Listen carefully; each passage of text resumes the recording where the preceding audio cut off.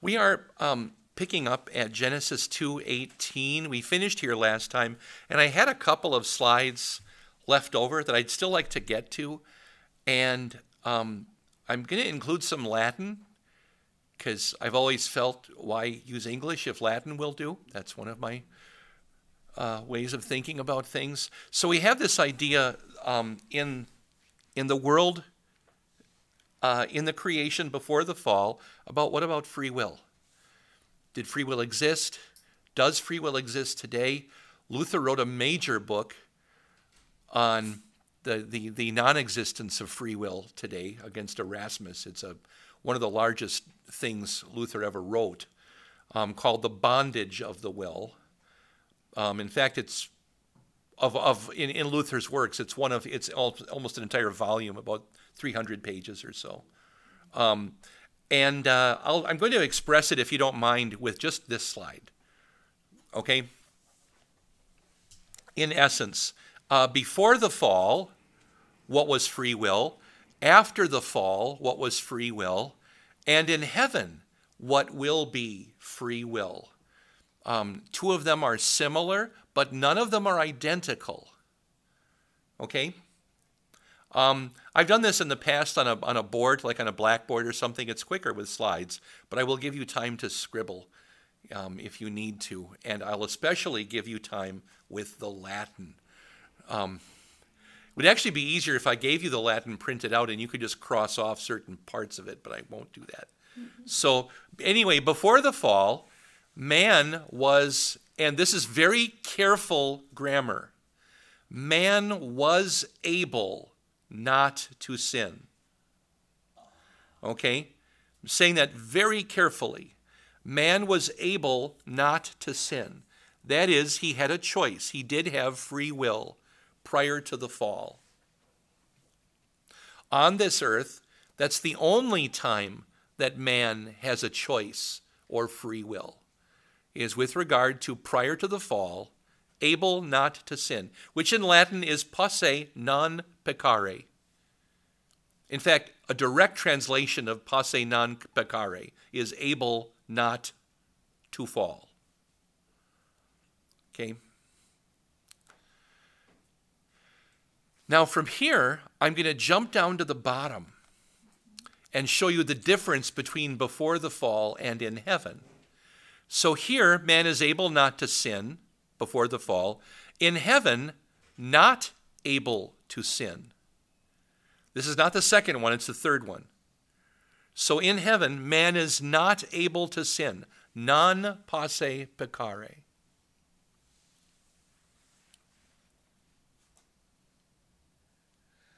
In other words, man will be confirmed in his holiness. There's a passage in Timothy that tells us that the angels are like that today. The good angels have also been confirmed in their holiness, which is a comfort. It means that the angels that surround you, your guardian angels, if you will not suddenly turn and fall into sin, next Thursday or something. That would be horrifying if suddenly your angel got tempted and fell while they were guarding you or something along those lines. So we go in heaven, man not able to sin, non posse peccare, and therefore everything we do in heaven will be right in line with God's will. So there's no reason to fear temptation, jealousy, anything like that in paradise. Okay? So if my wife is in heaven now, if I see John hugging, even kissing my wife in heaven, no jealousy. It's a delight. It's a reunion of believers, right? So, what do I care? There's no fidelity there or anything. It is simply that we are all elevated to the status of essentially best friends. Everybody in heaven. We often think of heaven as you lose something with regard to marriage, but you can think of it the other way. We gain something with regard to marriage, which is a non-jealous closeness and friendship with everyone who is there. Yes? So may I rephrase in heaven, man has no desire to sin. And no ability. It doesn't have ability. Right. Not even able to sin. Wow. Because the transformed, resurrected man is completely in line with the will of God. There will be no more second fall or second temptation. Once in heaven, always in heaven. Okay? I know. It will. Well, this is what we say at the end of the sermon. The peace of God that transcends understanding. It just goes beyond our understanding. There is a line in the first of the apostolic fathers, not part of Scripture, but written in the first century, in around 95 AD. Clement of Rome writes, "The love of God is beyond exegesis," which is interpretation. You can't say everything there is to know about the love of God. There's too much. That's the entire content of the Scriptures. This is the love of God. It's a profound statement. All right, let's move to the middle one now, which is after the fall, the one we're concerned about the most because that's where we live, and that is non posse, non peccare. Man is not able not to sin. It's a double negative, but in Latin, that simply only asserts the truth. So it's not as if we are simply able to sin. It is that we are unable to do anything but sin. This is the status of fallen man. Everything I do is distracted by temptation and sin. I almost had a hymn verse in my mind there for a moment. What is the hymn verse? Where the mind is, carried away by, what is that? It's not coming. But it's a description of temptation in a hymn. And it's striking when you sing it, and then you're on to the next verse, and you're like, oh, what was that again? And we'll come back to it. Maybe I'll think of it. But not able not to sin.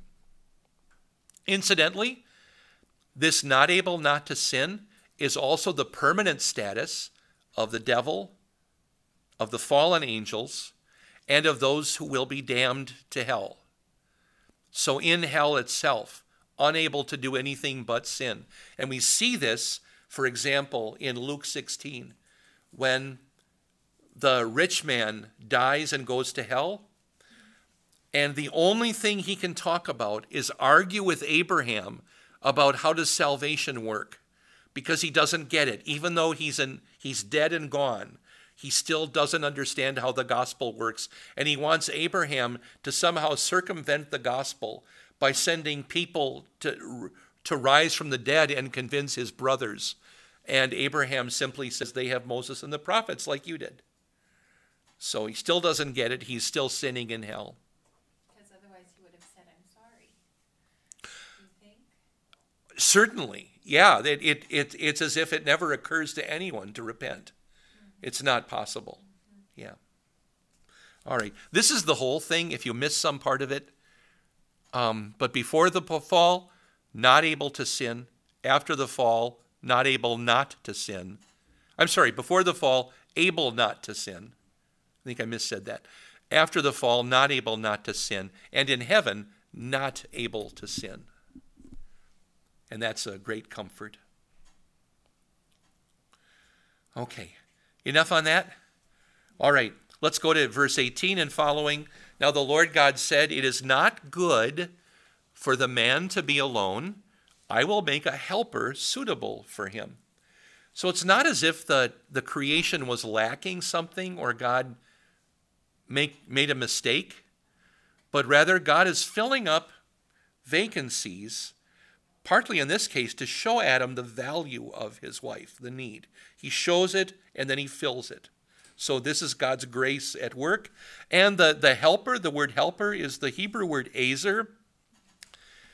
So one who helps, or just the right helper for him. He is She rather is his particular helper and perfect one.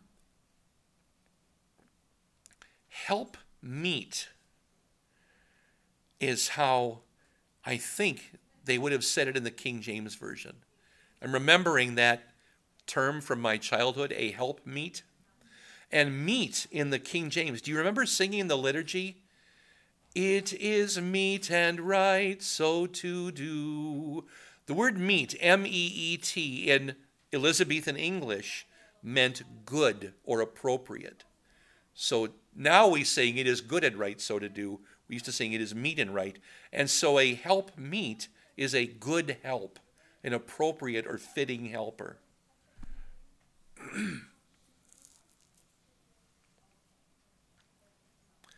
So this is what God plans to make, is to give Adam just the right mate, and this is what he actually does. One of the longer verses in the chapter, now the Lord God had formed out of the ground all the wild animals and all the birds in the sky.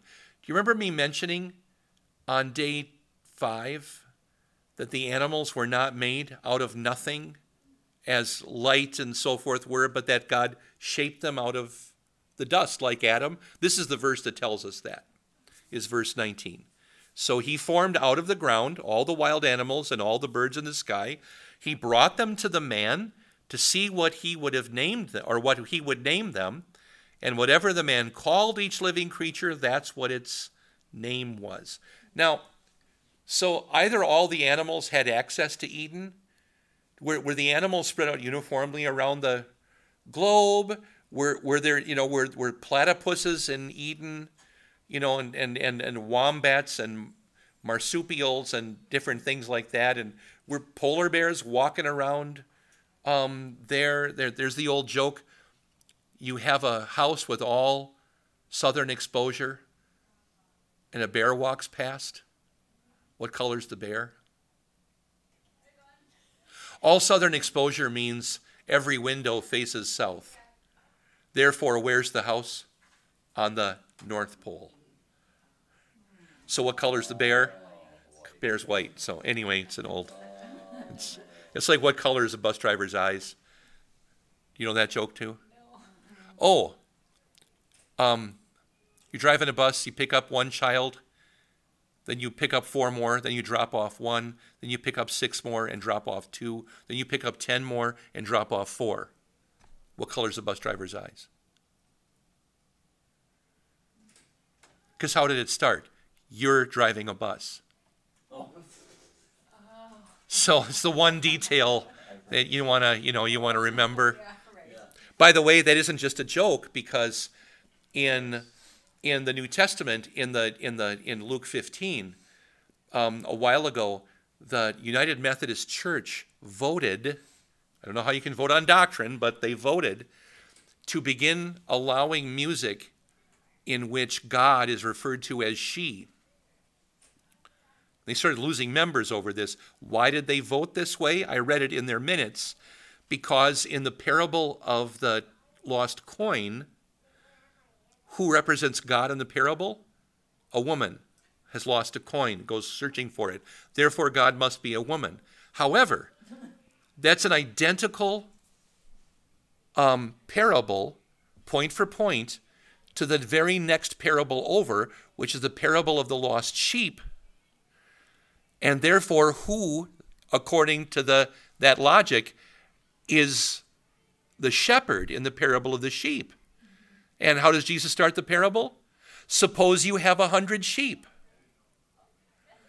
So now who's the shepherd? You are. So can I use I as a pronoun for God as well as he or she?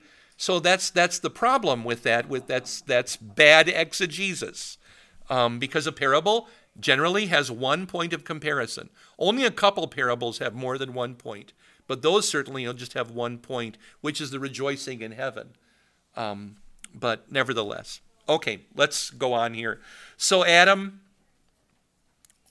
either all the animals had access to Eden, or Eden was bordered by all their various environments. I talked about Eden as being not a small place. It's not like Flandreau Park, or Central Park in New York. Eden could have been much larger, like France, a much larger place where on each side was all these different environments or something like that. So a possibility. So the man gave names to all the livestock, the birds in the sky, and all the wild animals. So here we don't have a breakdown of all of the groups, but 3 out of the 5 rather. But for Adam, no suitable helper was found. I'm not sure Adam also named the fish, every single fish, or at least not yet. But he's naming the birds, and he's naming the wild animals, and he's naming the livestock. How long did it take him to name all the animals? Well, this process may have extended out longer than just the time between Adam's creation and the creation of Eve. Okay. So it may have also extended out beyond the fall to Adam's lifetime. Okay. Therefore, we're talking about 950 years here. Right. And he may have, done it his whole life. Okay. So in a way, Adam becomes more like Captain Spaulding in the Marx Brothers movies. He's just off doing this that's what he does, is he goes around and names critters all the time. That makes more sense. I thought, is he an extremely intelligent man? Yes, Very, very So- efficiently. very, very, very intelligent, but also how many, what's the, And Amanda will go together. what is the creature that is has more versions than any other creature in the world? And I think it's the beetle. There are more varieties of beetles. And yet, does Adam bother? Or does he just say beetle? And somebody else can worry about that. How far does that go? Would Adam have differentiated between, for example, a deer and a moose? Maybe. They look different. A deer, an elk, and a moose? Yeah. But a white-tailed deer and a black-tailed deer? Maybe not. Maybe it's a deer as a deer. Something like that. Also, in Adam's day, you have another subtle difference that we're not so much aware of as somebody maybe 500 years ago would have been more aware of, and that is how many varieties of dog were there? Because when Adam was around, it might have been 0. Genetically, they say that every dog is descended from the wolf. There's no other animal that just breeding wolves gave us all of mankind's dogs.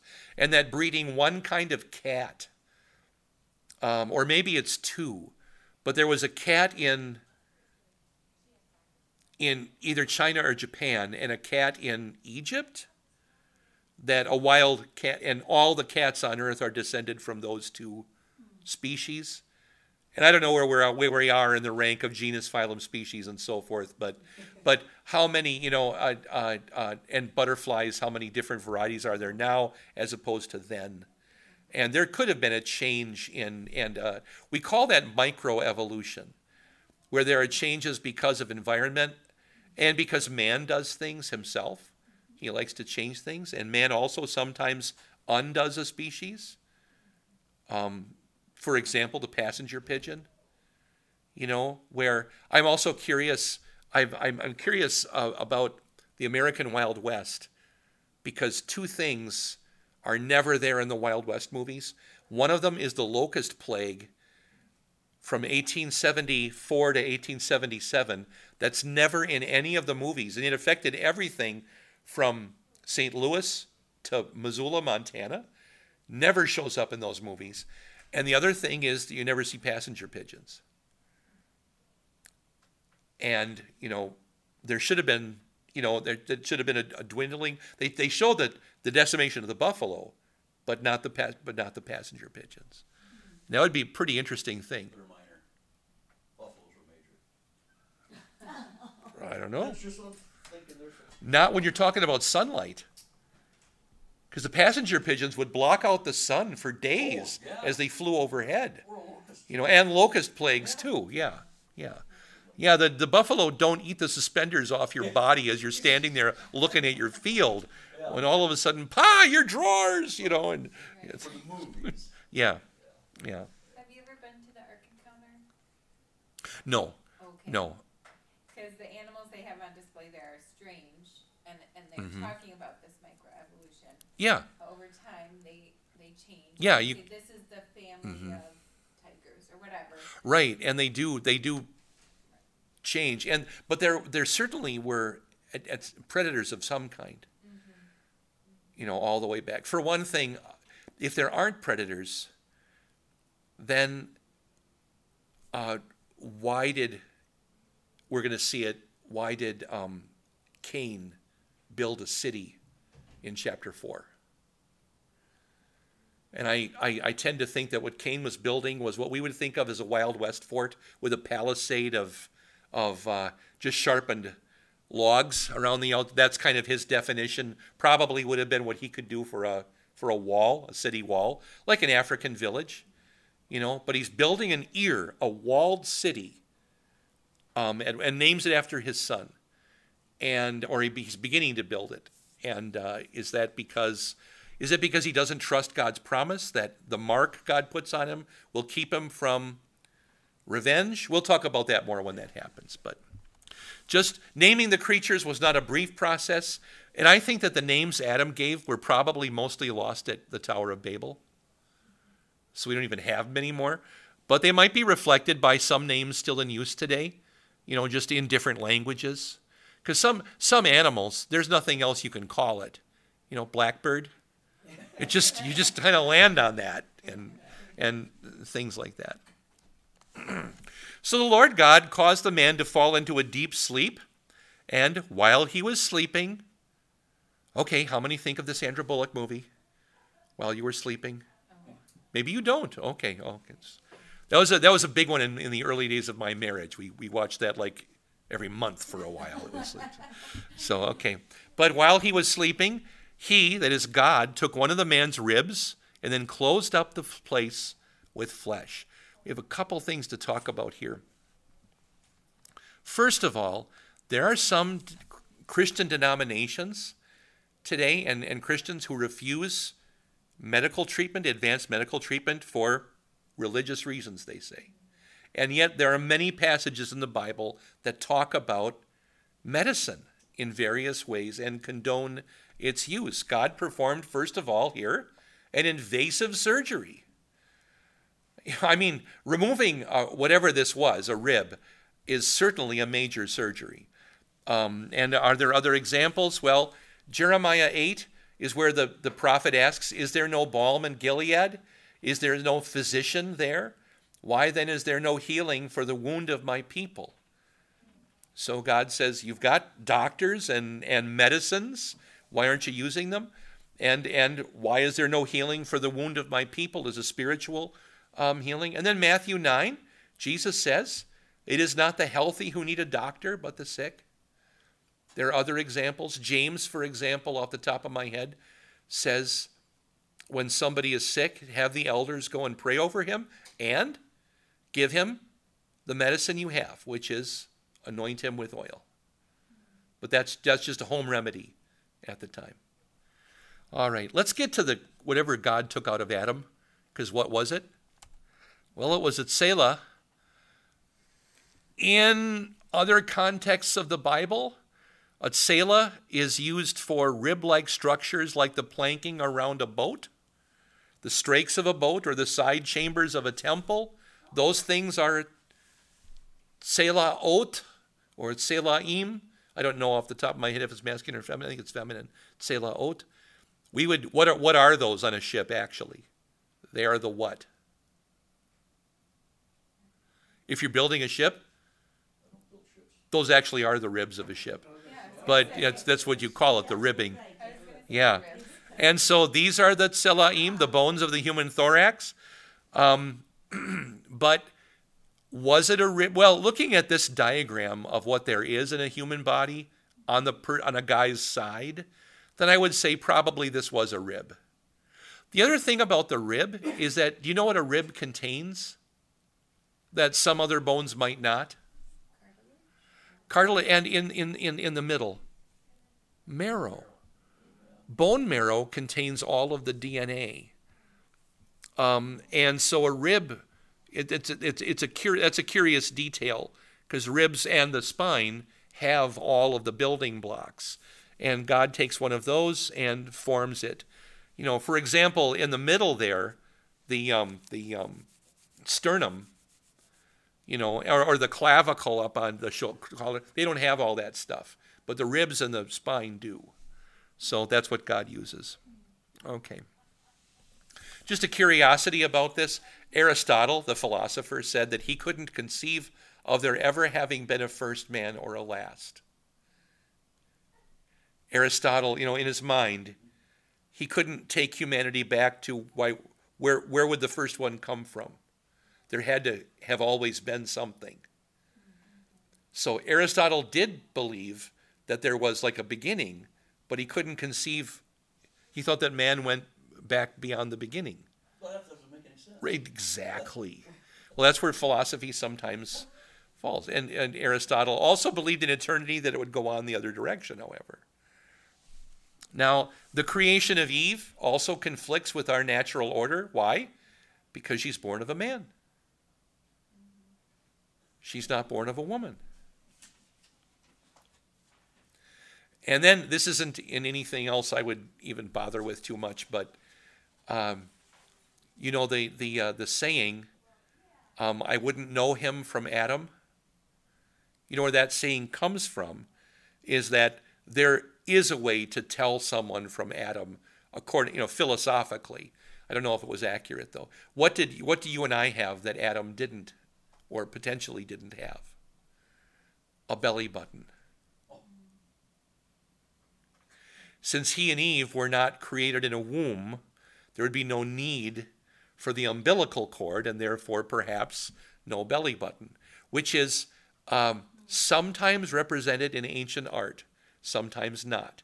Depends on if the artist is paying attention. But once in a while you get Adam and Eve and they have just a blank space there where you'd think, did they just forget the belly button? And no, it's not there for a reason. Those old artists studied the body, and they all have paintings of nudes and everything. They knew what belly buttons look like, but sometimes they leave it out of Adam and Eve for a reason,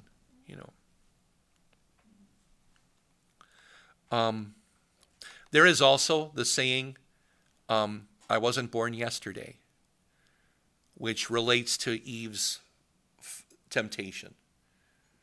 When was Eve gullible? Well, she was born yesterday, basically, I think that there was more time. I believe that a month is the amount of time we're dealing with between the creation of Adam and Eve, the sixth day of creation, and the fall.